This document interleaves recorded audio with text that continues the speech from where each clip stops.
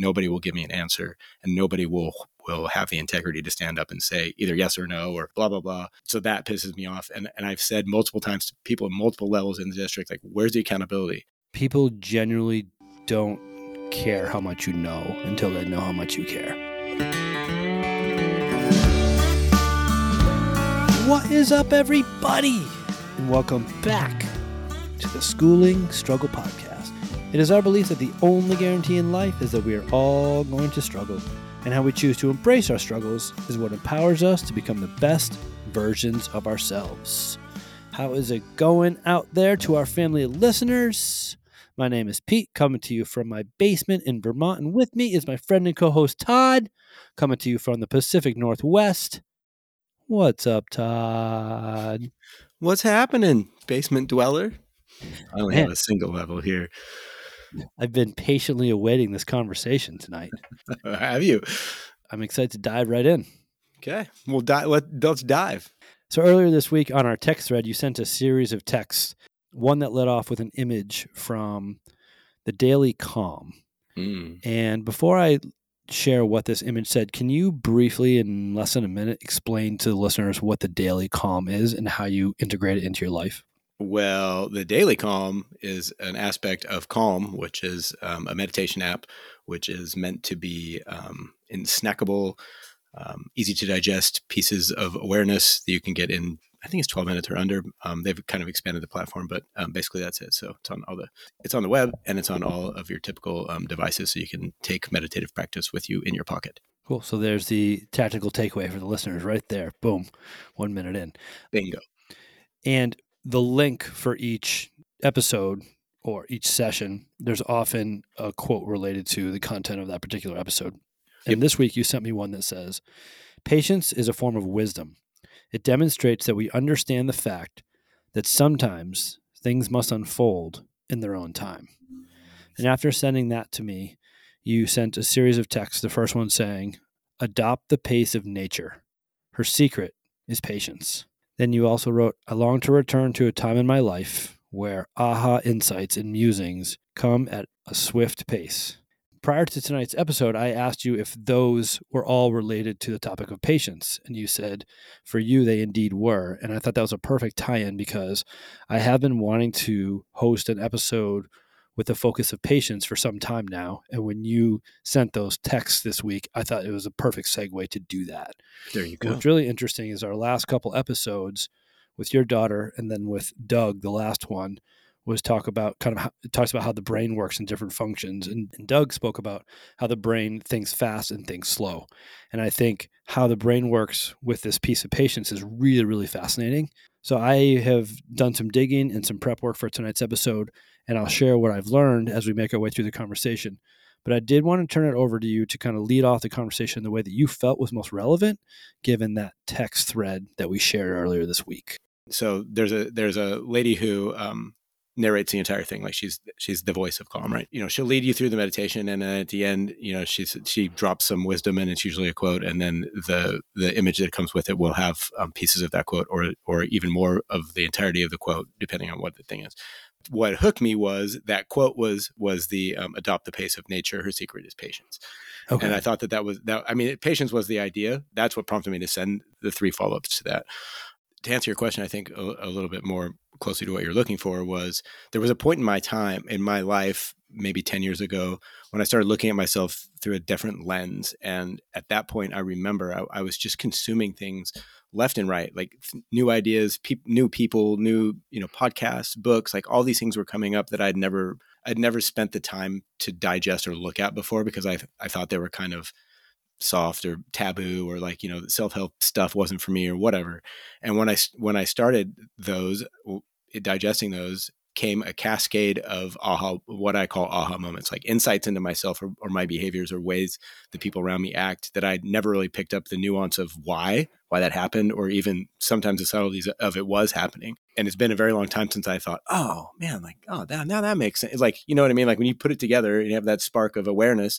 When I was listening to that meditation and afterwards, when I sent you those texts, I thought how cool that would be to be able to capture or, pin down what the mechanisms are that arrive people to be in a space like that, and like how can you keep that? You know what I mean? Because I feel like that's something that would add to.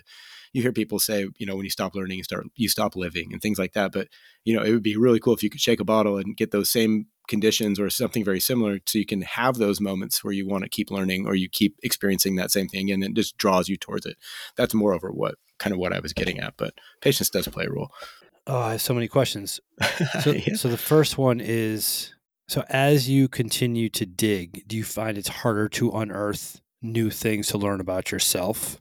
No, I think I'm less apt to explore what I find as my inadequacies or areas that I'm not lacking in, because there's a certain level of like emergency to my life, right? Like I don't have a job. I don't, like all these things, and they swirl in this pot. And before I was very comfortable where I felt stable, and I had time to go out and look at all these different things, right? And right now is like there's a lot of stressors, there's a lot of things coming and going, and I feel like I don't have a very good grip on like all of those things to the point where I'm comfortable enough to get to that next level. Before I had a job every day. I would travel 2 hours in the car. I had nothing but time to spend on, expanding my horizons. And now it's like I still have that same amount of time, probably more, but it's filled with different busyness. Does that make sense? So I think. Yeah, it does. Yeah. Yeah. And then you said when we first started the conversation that about 10 years ago, you started to look at your life through a different lens. Yeah. A, what does that mean? And B, what do you think prompted that? So I think I've talked about this before. If not, I can add a link to other podcasts that I've been on that more time have a more timely explanation when this was all happening. I had a series of once in a lifetime opportunities that occurred at work where I was able to go do something completely different. And during that, a whole bunch of things just fell into line. Like, one night when I was pondering if I should be doing that because, I have a family and all these things, I go into this guy's office across the way and find this book about mindfulness. That's how I got started on mindfulness. Like everything it was as if synchronicity was guiding me in a way that was just pulling me through. It was effortless. It was just like all these things started coming and I just started opening myself to them, and then everything just unfolded in front of me. And to go back to what we were talking about previously, that's what I hope I can find again or create again or have happen to me again, is the newness of all of those things, and my willingness to look at them and absorb myself in them, I think pulls me towards growth. It pulls me towards things that are better for myself. Hearing you talk about that, it makes me wonder if that was truly, in fact, like serendipity, or if it's like you see what you seek, and at that point in your life, you were ready. Yeah. I read the Daily Stoic to my students every day in school, and I read today was about good fortune, and they're saying, people who seek good fortune experience good fortune, or the saying, I believe in luck, and what I've learned is the harder I work, the luckier I get. Yeah, right. Yeah, there's a million. And I think just scratching the surface of that, what led me to that, I think, was a perfect mixture of people in my environment that were willing to be vulnerable and honest with me about myself and my ability to accept their feedback and their help to put me on a path that would make that better, right? And so I don't know if I've just separated myself from those people or if I haven't, but they're no longer my orbit. And, people come, people go. I don't make it a priority right now to surround myself with people who are going in that vein anymore. Does that make any sense?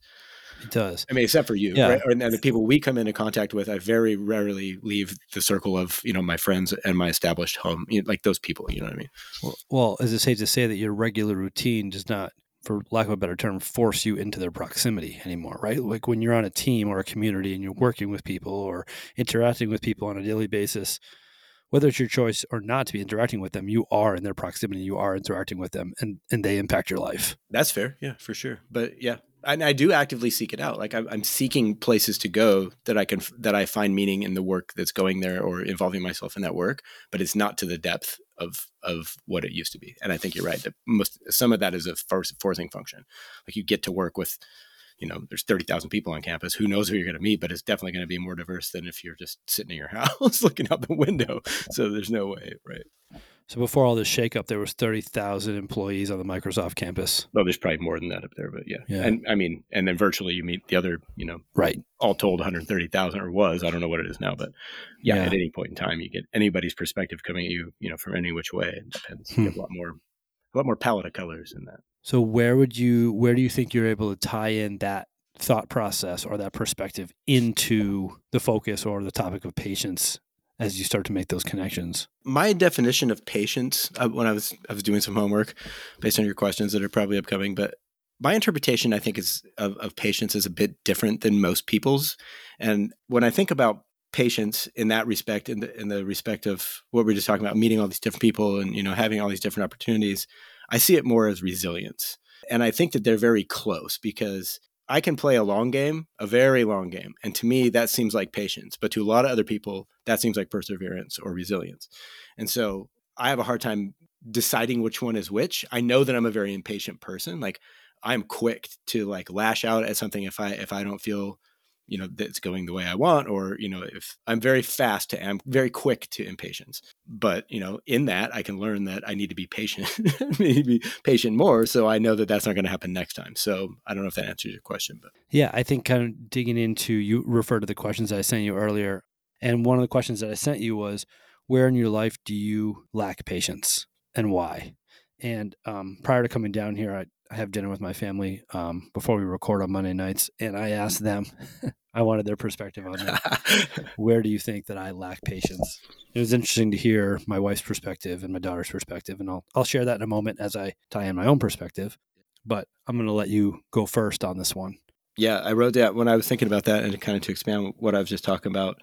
I wrote that I never find a specific lack of patience, other than I know I've overstepped. So it's like, oh, the damage is already done. Now I realize that there's been a lack, right? Like that's the only time that I realize it. So a lot of people will say, if you work on patience, if you connect with your body or your emotions, you'll feel it in somewhere in your body. You'll feel it. You feel yourself start to get tense. I don't really feel that. I feel myself lash out, and then I know it's there, and then I've overstepped, and the desire to have that never become the same level again. That's the only time I ever really work on a desire to be any better. Not to say it's ever going to work, but I realize the edge of it, and then I go, I can't go that far again, hopefully, right? So then I begin to do the work that says I have a desire now to be less reactive, I guess is the better way to look at it. But when it comes to the three things, so name three areas in life where I lack the level of patience I desire of myself, I came up with three things. Justice. When I see injustice being done to other people, it's almost like what some people say, I was red with anger. Like it just irritates me to, like, I will go at that like a junkyard dog. It just pisses me right off. Recently, and this one goes along the same lines, but accountability or lack thereof in people or in systems, which relates to the third one, which is complacency. So when those two together, if somebody's complacent in a lack of accountability just because of the place that they're at, those will get my meter right off the chart as well. So those are my three: justice, accountability, or the lack thereof, and complacency. Do you have any examples you can think of that come to mind? If I see people, for the first one, justice, or it's rather a justice sensitivity. If I see somebody being unfairly treated, and I know that there are systems in place where that's not supposed to happen, I'll jump into a fist fight for no apparent reason, just because, like, you shouldn't be beating on women. Like that, for a perfect example, Yeah. like, under no pretense should that happen. That has happened in your life? Yeah, like that's like it's going to happen, right? In public, like you see two people Absolutely. you don't know. I was on my bike, riding my bike, and this guy's just beating the hell out of this woman. I just jumped off my bike, and I was like, "This is not happening, right?" So, but it's just like it's a trigger. It's just like here we go, right? Recently, with a CrossFit that I do at school, and in the last couple of years, this is number two, the accountability. I've realized that within the system that we have locally, the public school districts, accountability is at an all-time low or just completely missing, and not only in the students, but because of a systemic problem with the educators of our area and the district that we operate in. It came to a head recently where we're going to separate CrossFit out of the schools because nobody will give me an answer, and nobody will have the integrity to stand up and say either yes or no, or what the program's doing, and blah blah blah. So that pisses me off. And I've said multiple times to people at multiple levels in the district, like, where's the accountability? And they're so afraid of, or it's a union job, we don't want to get involved. There's like just levels of dysfunction and political, I don't even know what it is, but it shouldn't exist at the school. And that just irritates me to the point where I'm willing to break off a 7-year stint of effort to get that done. And I'm just going to be like, no, I'm not doing that anymore. I'm just curious, when you say there's no accountability with regard to that, what are you referring to? So is it like Yeah. So, there's oftentimes remarks made, oh, we're going to have a scheduling thing set up, or, we'll talk to all the coaches to get everybody on board, and this will become the strength training program. Like, there's just promises made and nothing is done when there's no, Okay. when it's called to question, nobody has anything to say except for looking out the window and whistling. An agreement is made, and when it's not followed through or followed on, nobody nothing. cares at all. They're just like, that's the way it is. I'm like, nah, that's not the way it should be. And then number 3 is complacency with it. Like, with that example, it's the other one. Like, this is the way it's always been. So this is how the schools work. And I'm like, this is ridiculous. Like, you're just going to be lazy because nobody will press it. Like, I'll press it, but nobody's going to battle me. Nobody's going to like step up behind me to support me. What's the point? Yeah. Right. Those things get me really worked up. Early on in our podcast journey, we had a listener reaching out and say, hey, if you're going to talk about a topic, can you define the topic first? And I realized that tonight I haven't yet done that. But I purposely didn't just look on Webster's dictionary to see the definition of patience. I dug a little bit deeper to find some, I guess you could call them cliches or some perspectives on patience I thought were kind of cool that people might not have heard before. So one of them is this. Patience is when you're supposed to be mad, but you choose to understand. I like that. I don't love supposed to be, so I would change that to patience is when you're feeling like you want to be mad, but you choose to understand. And then the other one that I came across that I really like is patience is not simply the ability to wait, but it's how we behave while we're waiting. Or I might say is where our mind goes or our mindset while we're waiting. And in thinking about the 3 areas where I'm not patient, I feel like you went way more macro on the answer than I did. I thought of like specific examples and places where I struggle is I am not patient when I know that there's an unopened text or email. Like it will grind me to not really? look at it. Yeah. And it's a problem often. If there's an email I know I need to send because I'm worried I'm going to forget what I'm going to say, or if I know there's an email in my inbox that's waiting for me, like I can't not address it. Same with a text. And I don't have text notifications, so my phone doesn't bing or anything. So it's like, I'll just check it when I walk by and those types of things. And if I see that there is one, I can't not read it. Interesting. I'm just very impatient with getting that information. It must just be that dopamine hit or whatever, but I can be doing something that I love and that'll pull me away from that. And I'm just really impatient there. As I'm growing older, I'm becoming more neurotic about cluttered spaces. For me, it's like cluttered space, cluttered brain. And my daughter is just at an age right now where she just loves to pull everything out. And I really, really struggle with it. And I'm so impatient about just like, I'll just walk around, like pick stuff up and like move it out of the way. And Jen will be like, that thing that I put over there that I needed you to fix, where did that go? I'll be like, I don't know exactly where I put that. I just wanted it out of the way. So I wasn't looking at clutter on the counter. Wow. Clutter on the floor. So I'm very quick to just like clean up. And I'm trying to help LJ learn, like if she takes it out, she should clean it up. But I still fall into the trap of, it's just so much quicker if I just do it. And then when I walk into a space that's not cluttered, it is so enjoyable for me. And when I walk into a space that's very cluttered, it's the exact opposite. And my daughter's just so happy to just pull stuff out and play with it and then not put it back and pull more stuff out and play with it and not put it back. But on the flip side of that, like I really don't want to crush her curiosity, and she has a high level of curiosity, and we don't do screens, and she doesn't have a sibling. So she has to self-entertain in some way. It's just a matter of finding a way to make it work for us. But I really, really struggle with having patience when like there's a lot of stuff out. I just want to like blow my top and be like, let's clean this room up. Yeah. Sound a lot like my dad. Interesting. Apples don't fall far. No.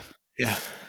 And then Jen said, I know a place where you're really impatient. It's when we have to do any type of moving or packing. And she likes to really think stuff through, organize it. So when we bring it to the new house, the new apartment, the new place, we've moved like 3 or 4 times over the course of our marriage. It's like, it's all there and it's thought through and like orchestrated. I'm like, just throw everything in boxes and let's just move this thing as fast as possible. That's interesting. And like when we're packing to go away for a weekend, she'll like have stuff like bags like half packed and I'll take them and put them in the car. She's like, that bag that you packed in the car, she's like, I'm not done filling that bag with stuff. Then I'll go out of the car, find underneath the stuff, bring it back. So I'm not super patient when it comes to those 3 things: waiting for correspondence digitally or sending, clutter in the house, and packing to go anywhere, really. Yeah.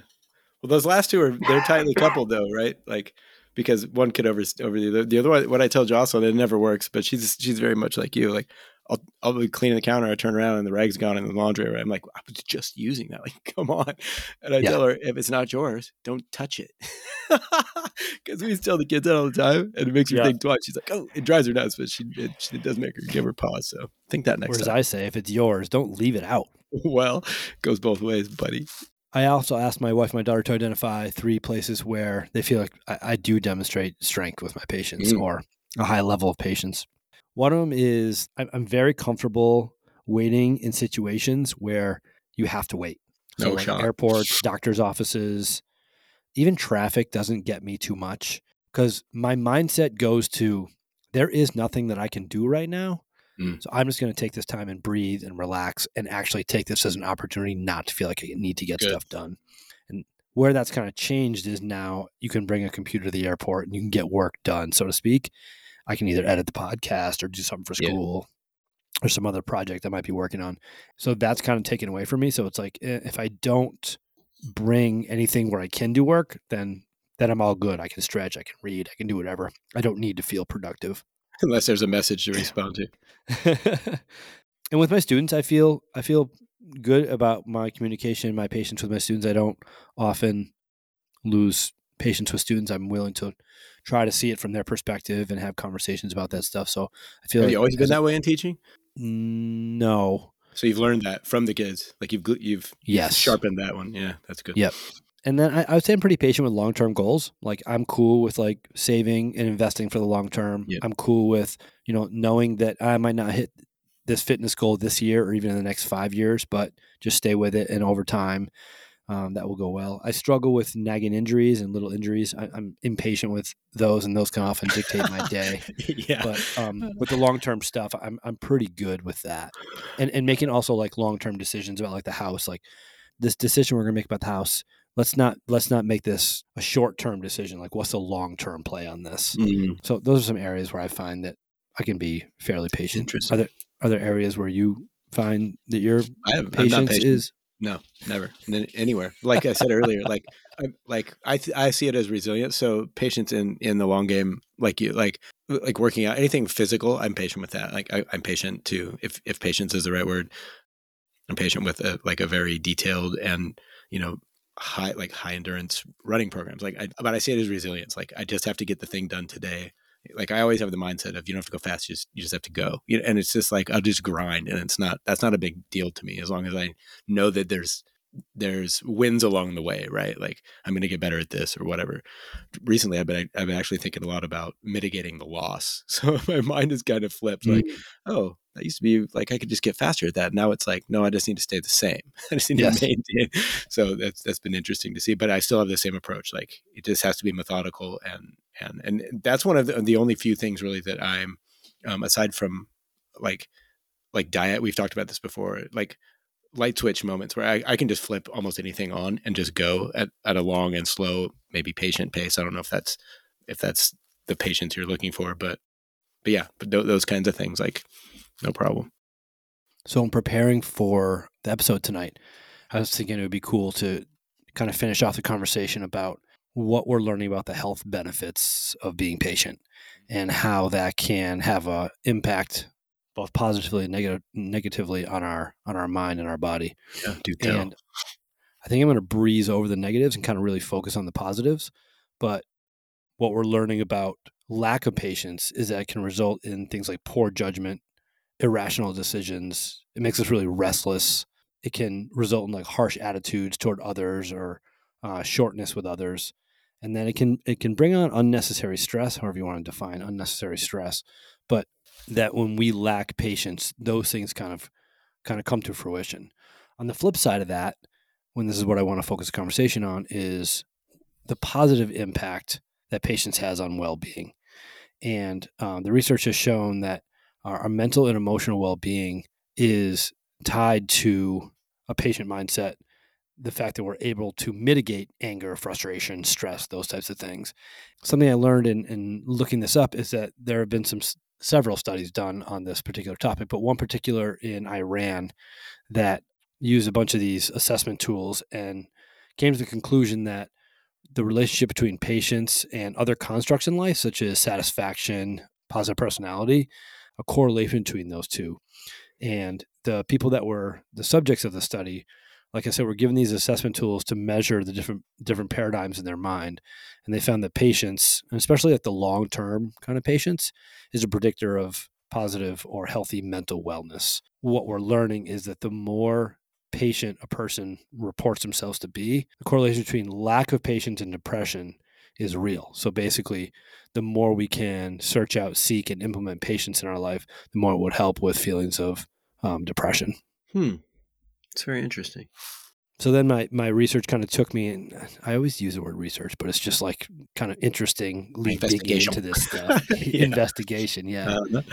So there's those scientifically proven benefits to your mental health, but there are some pieces of this that I think are worth discussing. When we're patient, we tend to make much more thoughtful decisions. And when we make more thoughtful decisions, obviously we're less likely to make rash decisions that might have a negative impact on us. That's interesting because it's easy to say, oh, I need to be more patient, but why? Like, what are the reasons why? Just from a real objective standpoint, when I'm more patient, I make decisions that might be better off for me, both in the short term and the long term, as well as the people that I care about and the people that are in my orbit. It's interesting. When I was looking at patients, I was doing my own little investigation, believe it or not. And when I looked at the definition, that's the one, of patience, it is the capacity to accept or tolerate delay, trouble, or suffering without getting angry or upset. Which is interesting because can you read that again? Yeah, the capacity to accept or tolerate delay, trouble, or suffering without getting angry or upset. It's a mouthful. Yeah, it really is.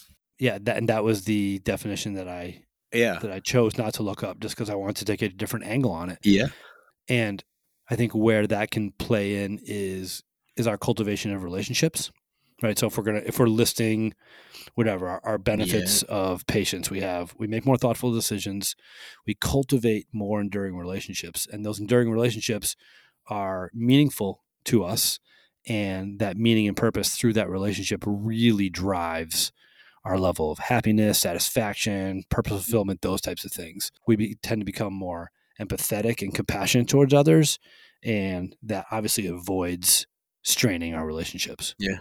So it's pretty easy to say, well, of course, patient people have more patience for others, and that positively impacts relationships. But when you think of it from a health benefit standpoint, people who have positive relationships in their lives live longer, get sick less, and can do a lot more fulfilling things in their life. And that's another reason why maintaining that patience through our relationships is so important in the cultivation of those relationships.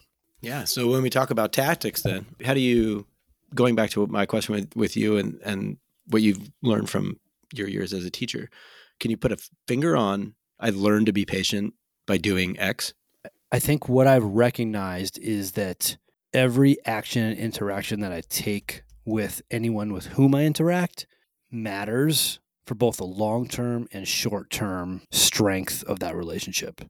So it's much easier to do with my students than it is with my daughter, but it's in this moment, I'm not going to do anything to make a withdrawal from this relationship.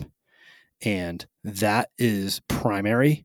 And then as part of that is, all right, what do I have to do to make that happen? For me, that's often being patient in that I'm not quick to make a judgment or an action that I think might hinder my building of that relationship. Interesting. So one example of that is I'll have every now and again, a kid will come through that I know that is just a pathological liar. And I will sit there and listen to the stories and not call the kid out. Mm-hmm. And often what I'll do is just keep asking more and more questions. The kid will kind of dig themselves deeper with the story. And it's not because I'm trying to be rude or disrespectful, but I also don't feel like just like calling the kid out is going to strengthen my relationship with that kid. And it's like once I start asking questions and the kid realizes, oh, he actually kind of cares, I don't really need to lie for him to value me, then the kid will start to curb the amount of times that they lie to me or the storytelling that they share with me. The embellishment. I've done that several times over the course of my 18 years teaching. So that's one example. Like I've had colleagues and friends who are like, yo, that kid just lies so much. Like, why don't you just call him out on it? I'm like, because calling him out on the moment right now is not going to help my relationship with that kid. I'm going to get to that kid in a different way. Interesting. When did you adopt? Have you always held the not to sideline, but it's so interesting the difference between educators that I see. Like there are very few that I see that take that approach. Like the exchange of the interaction is the primary purpose. I'm there, right? Like I think that you actually see that. Like you craft your teaching around that. Like how can I make this transactional, collaboration? I guess would be the partnership at that point as best as it can be. And I feel like many teachers, at least in my life, and those that I've seen have been, how can I make this kid conform to my teaching style so I can force feed this, whatever the lesson plan is, to them? Yeah. Yeah. It's just my approach is people generally don't care how much you know until they know how much you care. That has to be primary for me. And sometimes that gets in the way. Sometimes there's things that I should do as the teacher, the leader, the authority figure in the room that I'll back away from in worry that I might do irreparable damage to my relationship. Do you get dinged on that? Like in performance reviews? Like if somebody's there watching you, they're like, you should have done this different. Nobody ever says it? I haven't. No, I haven't. Yeah, but I could see how people who don't know me well and see how I interact with my students might think is kind of weird. Oh, interesting. Huh. Wow. That's cool. Thanks for sharing that. Why can't all the teachers take that? Like that should be the first part of entry for being a teacher. Do you care about these kids, or you just want to push your agenda? Well, I think the truth is, in many, many fields, the content doesn't matter. It's just it's a people first approach. So if management or whatever, and you're working with people, like if people is not your thing, maybe that's not the best spot for you. And just for sure. I don't think of myself as a successful teacher, but I just love people, and it just happens to be a people gig. Yeah. So it works well for me. Yeah. Yeah. And I just happen to be in a school that says, hey, let's prioritize relationships over curriculum, because if the relationships are positive, the curriculum will be delivered at a higher level. And that's my approach. Yeah. And it'll be more, it's more easily consumed, right? When there's not this weird oppressive, you do write the essay, give me the paper, like that's on a different episode. I'd be very interested to know like how you balance that with the accountability of what the state mandates, right? Like you have to do this, but we still have to get to the same end post. I think that's interesting. The other thing that I found interesting looking up that definition are they didn't use the word synonyms, but similar words, and a lot of them struck me as very strange, like calmness. I guess that doesn't give me so strange after reading it a few times. Kindness, equilibrium, determination, resolve. So that's when it starts to get like purposefulness. Like it starts to get to the point of these are adjectives of what it means to like results of being patient, as opposed to what it means to exercise patience. Or even some of those, I think, are really close to what you were saying about resilience, like resolve and resilience. Yeah, right. Same kind of thing. Unexcitability is another weird one that was in there. Unexcitability, I've never heard that word. I think one, and I almost wrote this down, but one place where I lack patience often is I want to build a relationship with a student like too quickly, and that there's a natural pace to that. Yeah. So like when the new semester starts, I want to be as close to my new students as I was with the group that I just had for 5 months. And that takes time. And sometimes I put too much pressure on myself there. And interesting. I know it, but I need to remind myself of it often. Yeah. Because I'll beat myself up like, I'm not as close to this kid as I should be. It's like, well, I've only had the kid in class for 2 weeks. Like, we'll get there. We'll get there. Yeah.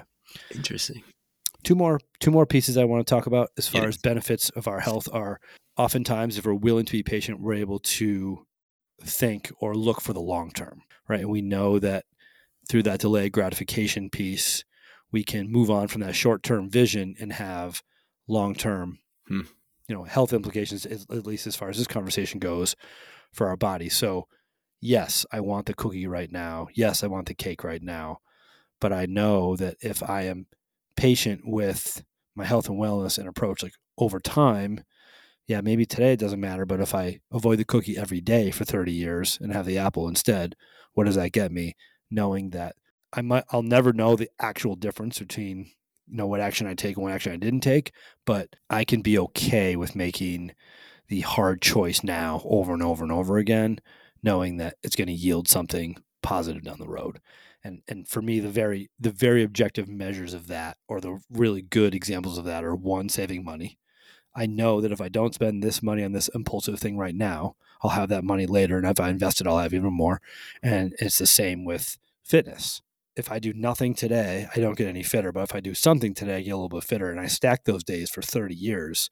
There's a vast difference there. Just being patient with knowing that the work or the time or the effort or energy or the sweat equity that I'm putting in right now will pay off. And I think that that's really, really friggin' hard to see the long-term play on I see that. I can see that from both sides. Like I'm very impulsive just by nature, but somebody told me recently, you're going to die or you're going to die healthy.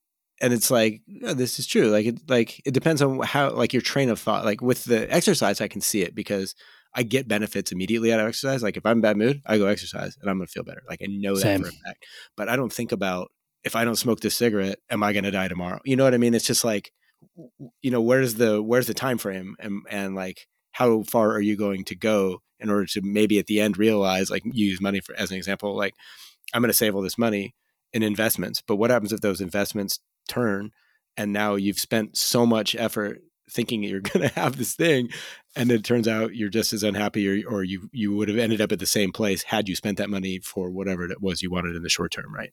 Yeah, that's the question, right? Like what's the end game for all that stuff? And when Doug came on and talked about financial fitness, he was saying finding that balance between what works now, but also knowing that, do what you're doing today is going to be helpful for the future. I guess. And I think for me with the health and wellness and the fitness stuff, it's not so much that I'm going to live longer. So that would be my lifespan, but it's my health span. How much will I be able to do into those ages? Will I be able to do the things that I want to do when I'm 75? Or will my health and wellness limit me from doing the things that I want to do? And that kind of goes back to the judgment, right? Like, because I see people do nothing. And, did I ever tell you about the time? I don't want to track too far, but we used to have a thing at CrossFit called the Beer Mile. So every year we'd have an anniversary party, and we would. That's a legitimate. Oh, it's a legit thing. It's a real sport in Europe. For real. It's a real sport in many places. Anyways, and I'd always won the Beer Mile because I just like to run and I like to drink beer, so that was no problem for me. This guy came in with one of the new members, and his name was Tim. And Tim was a longshoreman, and Tim had 6, 7 DUIs, and he just drank all the time, smoked cigarettes. Like he's out there smoking joints before the Beer Mile. I'm like, what? This guy? Why are you even entering? Right? He comes, drinks the most high octane beer, smokes cigarettes right before we start, and just smoked me. And I was like, what? Like, how can this even happen? But that's the freak occurrence, right? So it's like, but that guy didn't care about his health and fitness. Like he was completely caring about somebody else. But there are strange conundrums where it really doesn't matter. Like were you telling me the day that there was somebody you knew that had smoked for most of their life and they're still alive? I was just researching, what's the term? Someone who lives to be 100, centenarian? Centurion, isn't it? Centurion, yeah. And there's lots of examples of people who ate ice cream every night their whole life and lived to be 100 and smoked cigarettes every day of their adult life and lived to be 100. I just think there's always going to be outliers like that. But when you talk about generally speaking, broad and inclusive, what are the trends across? And we know that people who strength train in their older ages have the ability to access their mobility in ways that people who don't. For sure, it's not so much the strength training that matters; it's the retention of strength. Yeah. And the way that most of us retain strength is to use it. Right? Yeah. I think that there's a lot there, though. Like, what predicates your long-term view as opposed to the short-term merit. Like we always talk about the marshmallow, right? But what about the people who eat the marshmallow and then they just keep on eating the marshmallow? Like, are they really that much worse off, or is it just that we focus on the people who didn't eat the marshmallow, and that's how we look at it? So I don't know. Yeah, it's fascinating. It is. It's really weird. Last two, when it comes to health benefits I want to share tonight, are an enhanced feeling of inner peace. And when we have that patience that teaches us to pause, to be present, to surrender to the moment, I think that stuff is really important. And that's what I'm working on right now. And some of the research that I said is to find your inner peace, make time to just strive to be present by just breathing. Yep. And I know that's something you incorporate into your life. And we've been doing that in school in my Better Than Yesterday class. Nice. Good job. Make time to be with ourselves is a really important thing. And there's a level of patience there for me. It's like if I commit to 4 minutes, I'm like, try to keep my eyes closed the whole time, but like opening one eye and seeing, how much time is left. Yeah. Even that is kind of a small example of that type of thing. And then the last one is a higher level of patience helps us and teaches us to be more kind. When we're patient, we're more likely to act from a place of kindness. When the world around us seems to be uncaring and restless, patience often reminds us to be gentle, to be lenient with others, and to be more forgiving toward those who are driving us to our limits. Just being patient with ourselves and being patient with others has these benefits in our health that can lower our stress, can drop our cortisone levels to help our body and mind manage the stresses and the struggles that are put on us or that we bring upon ourselves, to navigate those in a way that are more fruitful, more purposeful, more fulfilling. Yeah, I like that. Those last two really resonate with me for sure. We make thoughtful decisions when we're more patient. We tend to cultivate enduring relationships. We think long term. We're more likely to find inner peace, and we find different ways to learn to be kind. Beautiful. Awesome. Yeah. Good. You're not bringing Axl Rose on you. Oh, man. What a great song. Oh, so good. Yeah. So good. To all the patient listeners out there, our family listeners, we so very much appreciate your ears. We thank you for your time. We are incredibly grateful for your attention. We are the School and Struggle Podcast. We are out. See ya.